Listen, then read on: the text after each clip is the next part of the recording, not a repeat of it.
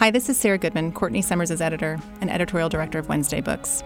This week, we're excited to share a special bonus episode with you all, an interview with Courtney Summers. A few weeks ago, she stopped by our studio and had a chat with myself and Melissa Albert, author of The Hazelwood. In this discussion, Courtney talked about her writing process and where the idea for Sadie came from. Up first, Melissa will be asking the questions. I'll be back in a bit.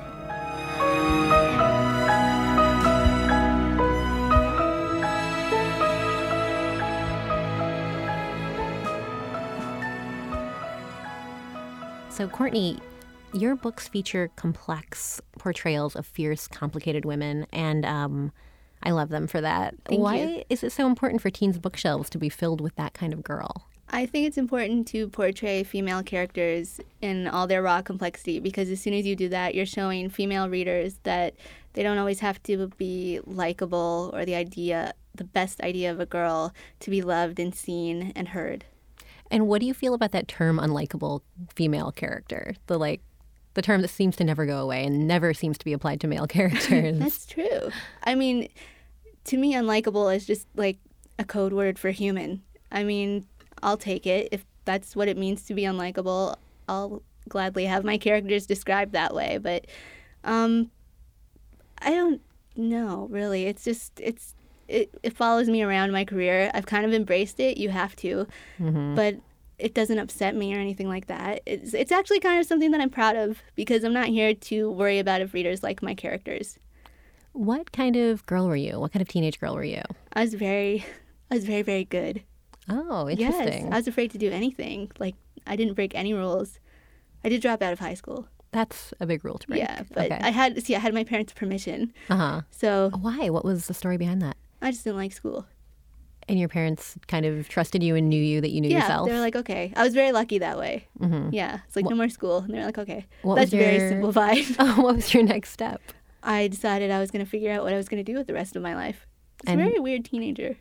Well, what was your path to becoming a writer then? Were you already a writer at that point? No, I wasn't. I knew that, I think I reached a point where I knew I wanted to tell stories, but I didn't know how I wanted to tell them. So when I dropped out of high school, I was like, I'm going to be a famous actress, obviously. Oh, yeah. Of course. That's what happens, right. And I was like, okay, maybe not. Maybe I'll just be a screenwriter, which was equally practical. Mm-hmm. And I was like, maybe I'll just be a cinematographer, a photographer. No small dreams for Courtney Summers. It was always like that. And then I was like, okay, well, I've always written throughout all of this, so I'm going to try a novel and see how that works. And you were still a teenager at that time? Yeah, I think I was 18 when I wrote my first novel. Cracked Up to Be was the fourth one I wrote. Mm-hmm. So it was done in my 20s. Okay. Time all blurs together now. I'm old. Were your themes kind of cemented from the start? Like, were you always interested in the same kind of themes?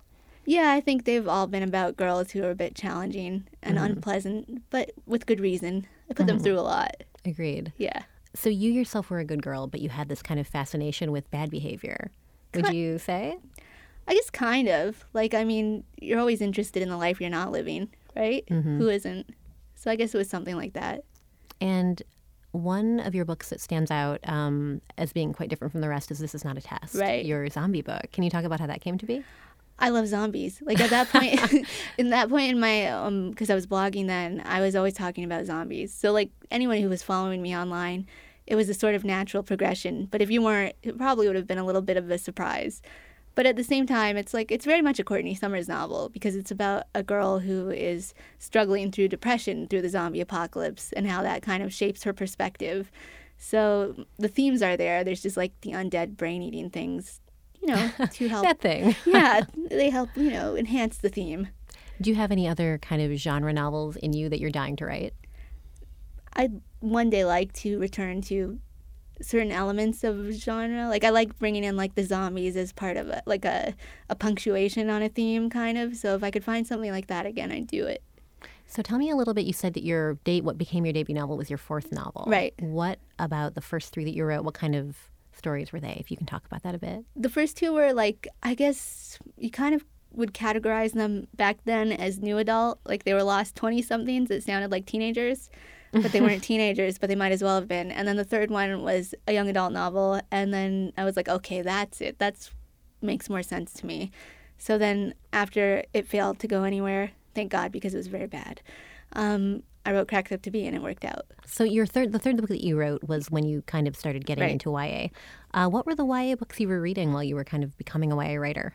I was obsessed with Laurie Halse Anderson's Speak. I loved The Chocolate War by Robert Cormier. Is that how you say his last name? I think so. I've heard other people say Cormier. I loved all his books. I loved Christopher Pike. Oh my God. You were like, I think it's like Beatles, Stones. It's like R.L. Stein, Christopher Pike, I feel. So you were like a Christopher Pike girl? Yeah. Okay. I loved, I did like, no, I felt like Goosebumps was like in direct competition. I don't know why, because they're not. But I thought Fear Street is in like direct competition. Right, but I thought they were in competition. I thought Goosebumps was in competition with the Babysitters Club. So I really, I used to like, I polled my entire class on the Babysitters Club versus Goosebumps, and Goosebumps won. I was so mad. I'm so mad. Card-carrying, literal Babysitters Club. What? So was I. Did you get the camera? No. I got the camera. I got the fan club camera. I got a little mirror that said Babysitters Club on it, and I had a card that I put in my little plastic wallet. Each of the fan club came with the card. Who was your favorite babysitter? Oh, I think it was Dawn. Dawn. Yeah. In retrospect, she's kind of boring. Well, she's from California, and she's like... Yeah, and she was like into crunchy granola food. She wanted to save the planet. Yeah, the idea of granola was exciting to me as like a kid in the Midwest. I didn't know what it was, but it sounded good. And she was Marianne's other best friend. Yes. Yeah. Who was yours? Stacy. I thought she was so New York cool, and she had all the boys. Yeah. Did she have boys? I don't remember. Did she ever? Yeah, there was Boy Crazy Stacy. That was a whole book. Right. Yeah, and she had Sam. Didn't she date Sam? She did. I think she did briefly date Sam. And in one of the super specials. Yeah, she was upset about it. Yeah, and then he got like really possessive or something like that. Oh my God! Not shockingly so, because it was a Babysitters Club. But right. Sam had some issues. It wasn't like Sam Fatal Attraction, Babysitters Club super special. That would have been great. I would have read that. That would have been ideal. I would have definitely read that. What else did you read as a kid? Oh God, like as a little kid? Yeah, like in your Babysitters Club days. I existed only for the Babysitters Club. I'm not kidding. I had like 100 books, over 100 books. I joined the fan club multiple times. I called Kmart every day until the movie came out. I'm not kidding. Like I was really into. I wrote the guide before they made the guide. So I wrote my own guide to the Babysitters Club. You fanfic Babysitters Club. Well, no, it's just like a character profile of each one. It's like this is who everyone is and what they do, and then they had the actual guide come out. And they sued you for intellectual property. I think that David Levithan did it. Okay. Yeah. That's amazing. Have you talked to him about it? No. Oh, I think that you need to. Yeah. Were you a diary keeper when you were a kid? For a while, and then I gave it up. Like my first diary I wrote when I was 5 years old, and there's 2 entries in it. And one is, "Will you marry me, Mark Paul Gosselaar?" And the other is, "Ghostwriter, are you out there?"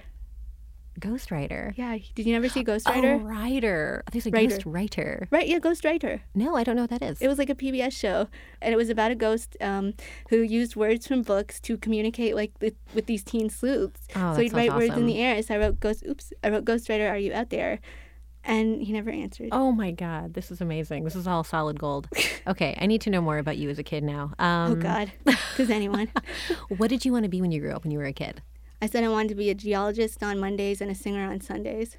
So you wanted to work a 2-day week? Yeah, that was and have a 5-day weekend? Yeah. Okay, yeah. That sounds good. That sounds about right for me. Yeah. Yeah, that makes sense. Literally only those days. So who were the precursors to characters like Sadie, like this fictional females that you met as a reader that needed to exist for you to get to a girl like Sadie?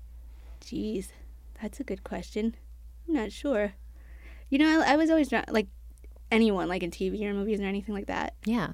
I don't know. I was like I think Dawson's Creek must have been a turning point for me, because I started out hating Jen. And then you get... Me too. And yeah, and Joey hated Jen, and it's like, poor Joey. And then you get to season 2, and it's like, wow, I hate Joey. And it's just, I completely flipped. And then I was like, I was like a Jen Lindley fangirl for ages. And she was inherently misunderstood, wasn't she? Yeah. Like, she went back to Dawson. Like, they did terrible things to her character. Let's talk a little bit about your writing process. What does a day of writing look like for you? It's a night of writing. Oh, okay. Late into the night, staring at my computer, and then typing a word every now and then. Okay. That's literally it, though. There's nothing special about it. Are you a daily writer? I try to be. When I'm in the middle of a book, mostly between then and writing, the idea stage, I'm doing nothing. So do you read when you're working on a project, or do you try to keep your brain clean? It's hard. I can read, but I can read, but it's hard. I don't read nearly as often as I should. It's different when you write, when you're looking at things from like a craft perspective all the time. It's just hard to fall into a novel the way you used to. Oh, do you find that you like read differently than you used to? Yeah. So like every so often a book has to come along and really like win me, which The Hazelwood did, just so you know. Thank you. And but it's rare. Which sounds like it's because I can't stop thinking, technically.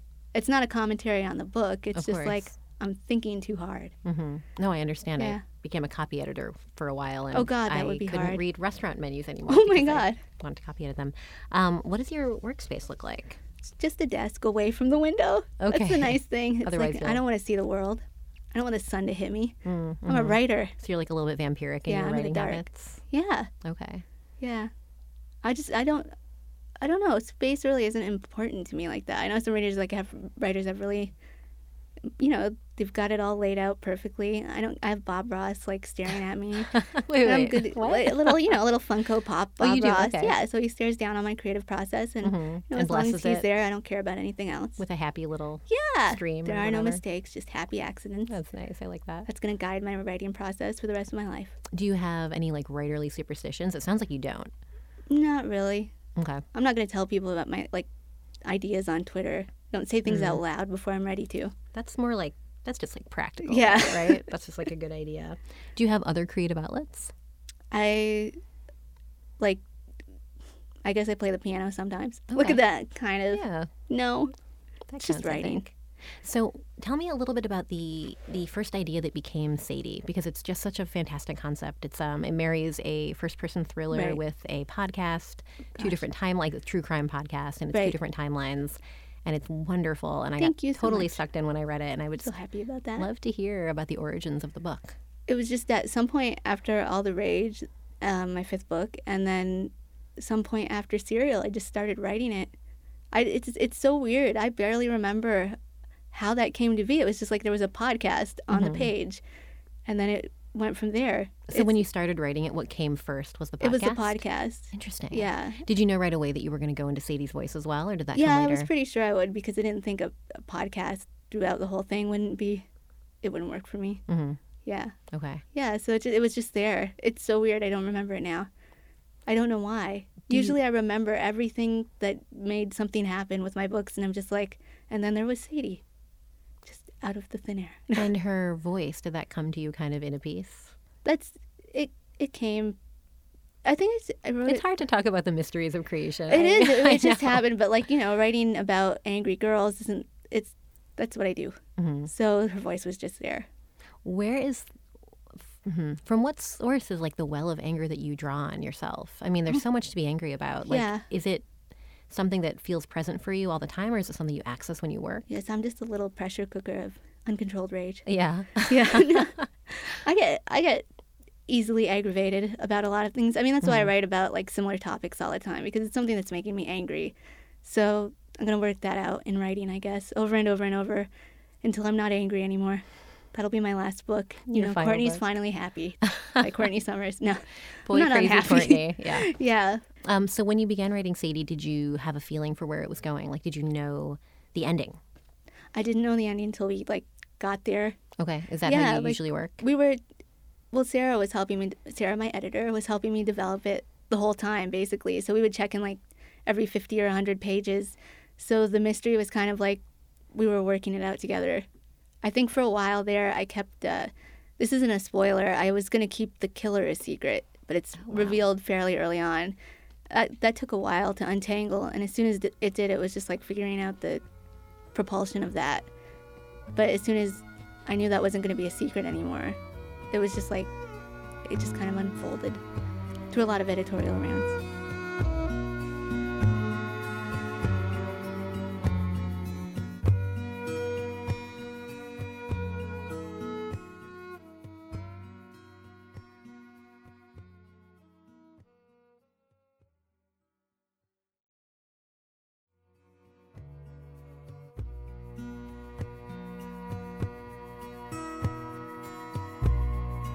Hi again, it's Sarah. Thanks so much to Melissa Albert for stopping by.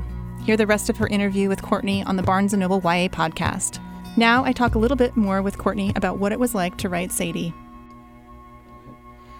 I wanted to talk a little bit about the role that violence plays in your books in general. I think on one hand, obviously, and something that I've said about Sadie, that violence in Sadie really only occurs, well, obviously it occurs in the past tense to the main characters, but I Right. think in terms of the violence that Sadie inflicts upon other people, it only is inflicted upon the truly bad, the people who deserve it, Yeah. which I think is important for her mission and important for readers to know about her. But I think actually on a lighter note about violence, and it's something that I think you actually have in all of your books, is violence. Oh, yes, I do. I wanted to talk a little bit about just like very simply about the influences of writing violence into your books. I think you've mentioned a lot over the years, I think in social media, how you're a video game player. Yes. That horror movies influence you. Do you think about when you're any, sort of specific scenes from horror movies, or do video games influence the way that you write the violence into your stories? I don't think so. I don't think the violence in my book is particularly inspired by or influenced by any outside sources. I think they're what, the acts of violence in my books are what is necessitated by the books. I would never write something just because I thought it was cool, or well, at least I would. Wait, I would never write anything because I thought it was cool. I don't write things I like. I'm thinking specifically if this is not a test, maybe. Or oh, God, scenes, yeah, you're right. That's fair. Or scenes where I feel like it's and I'm thinking actually just about the logistics of writing a violent scene, of just about the actual placement of the characters in your head, even just about the actions on the page that you write in such vivid detail. Right. And I don't think you're ever gratuitous, actually. I think it always makes a lot of sense for the story that's happening. Good. But I think you do it well. It's very visceral. Thank you. And so I wondered if your other sort of consumption of media influenced the way that you write those scenes. I mean, I don't want to say that I think violence is cool. I want to write lots of people getting bloody. It's not even about that. I think it's actually just the actual painting of the scene. The painting of the scene. I think there are so many scenes in your books that still stand out to me. Okay. And sometimes when I'm thinking back about even, I'm never sure if what made it into the books and what were just edited scenes even. But I have such visuals of just, or even in Some Girls Are, there's these scenes where she's getting beaten up. I just think, and again, it's never gratuitous, but it's visceral. And I wondered where you pull that sort of inspiration from. And inspiration's a weird word to use here, I know, but I think that you paint the scene so beautifully. Again, another weird word to use when describing violence, but you do. Well, one thing I'm really conscious of when I'm writing violent scenes is the senses. I don't think that I have intensely choreographed violent kind of action scenes in my books. I think I'm leaning really on the feeling, the emotion, the physical pain, how that feels, sort of just relying on sense, how it would feel to be hit, how shocking it is. I think I lean into that mostly. So it's I don't even think it's that visual in my books. I think it's more about a sort of explosion of feeling whenever I incorporate violence into a novel. Yeah, I think you're right. Yeah. The pain. You feel the pain. Yeah, it's not like I feel like in one book it was sort of the shock of being able to be violent. I think that's a consistent thread throughout my books, is characters engaging in acts of violence being surprised by themselves when they do it. Yeah.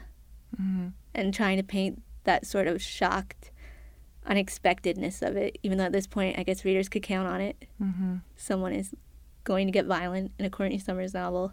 And quite often your characters are sort of recovering from a violent episode and sort of moving on. Like Sadie, I definitely have it hurts now, but it's going to hurt way worse 3 days later. Or you can feel the after effects of the pain. Yeah, because you can't just move on from being physically, I'll watch a television show and someone will get concussed and then they'll be driving a car 5 minutes later. That doesn't seem right, does it? No. Yeah, I want to deep dive into that if I'm going to put it on the page, because then otherwise it doesn't seem to have a purpose, does it? On another theme, something that I find so inspiring when reading the podcast elements of this book and also the dialogue within the Sadie scenes as well. But I think particularly in the podcast elements, how seamlessly you go back and forth between live podcast moments when they're talking directly with Maybeth, with Wes talking directly with Maybeth, and then into the studio as well. And I know you've said you listen to a lot of podcasts too, but I always thought that there's a bit of a musicality to your writing. Thank you. To your dialogue, but also with the beats of the podcast, the way you laid it out. And I wondered if you're you mentioned that you play piano. Right. If your musical sense comes into play when you're writing I never dialogue. said I played piano well, though. But you understand music. You A little bit, understand, yeah. I think, rhythm. There's a rhythm to the way that the podcast is laid out. I read it out loud a lot, so you can get a real sense of the rhythm and the beats of the episode. If it didn't sound right coming out of my mouth, it wasn't going to read like an effective podcast, because you have to be able to hear it. If you can't hear it, then it's not going to work on the page. I think it's more like, because at one point in being a teenager, at one point when I was a teenager, I wanted to be a screenwriter for a very brief period. And I used to read scripts. I used to like go out and buy them, like, you know, Scream and all the Kevin Smith scripts. I used to buy them and I'd study them. I'd write my own scripts. So I felt like falling back into that again. Mm-hmm. It was just there. I think that kind of stuck with me. So it's something between the audio element, like talking it out loud, and then having that whole obsessive stage in my youth. I think it all came into play, and maybe the piano too. Mm-hmm. Yeah. It's just, I'm impressed how you were able to, you know, West will be talking to Carl Earl or whomever. Right. And then you kind of get the sense like, okay, he's done with him. And then you jump to another character, and it just always made sense. It always was like, that's exactly what the reader wants. That's exactly the next step, the next beat that the reader is expecting without even knowing it. Well, you helped with that too. But still. Because you always told me when it wasn't working. You know? Again, the weed whacker. Yes. Yeah, but I do sense a musicality, a rhythm to your writing that maybe you didn't know was there, but I feel it whenever I read it. And I think as an editor, whenever that rhythm goes off, it's very apparent to me. Yes. I think probably when you're writing it, you lose track of it. But for somebody who's not in your head, no, and I'm picking up on the rhythm of your writing. Yeah, I can count on that. Yeah, yes. Right. But from somebody who also really loves music, I've always thought that your writing had a definite like rhythm to it. Thank you. Mm-hmm. I've read it out loud a lot. Like, that's what I do. I like to read it out loud. I think that might be the bigger component than like me knowing it, because I don't want to overcredit myself as a musical person. I can be very bad at music, so yeah. I'm just gonna say it's because I read it out loud. Yeah. Yeah. Which I've heard is actually the key to most sort of wrapping up the final edits of a book is to read it out loud, right? Yeah. It has. You have to be able to hear it, I think. Yeah. I mean, not everyone does it, but I couldn't imagine not doing it at this point. It's worked for me so far. Thanks again for listening to The Girls. You can now go find Sadie by picking up a copy of the book, audiobook, or ebook at any bookstore or retailer. Click the link in the show notes for more information.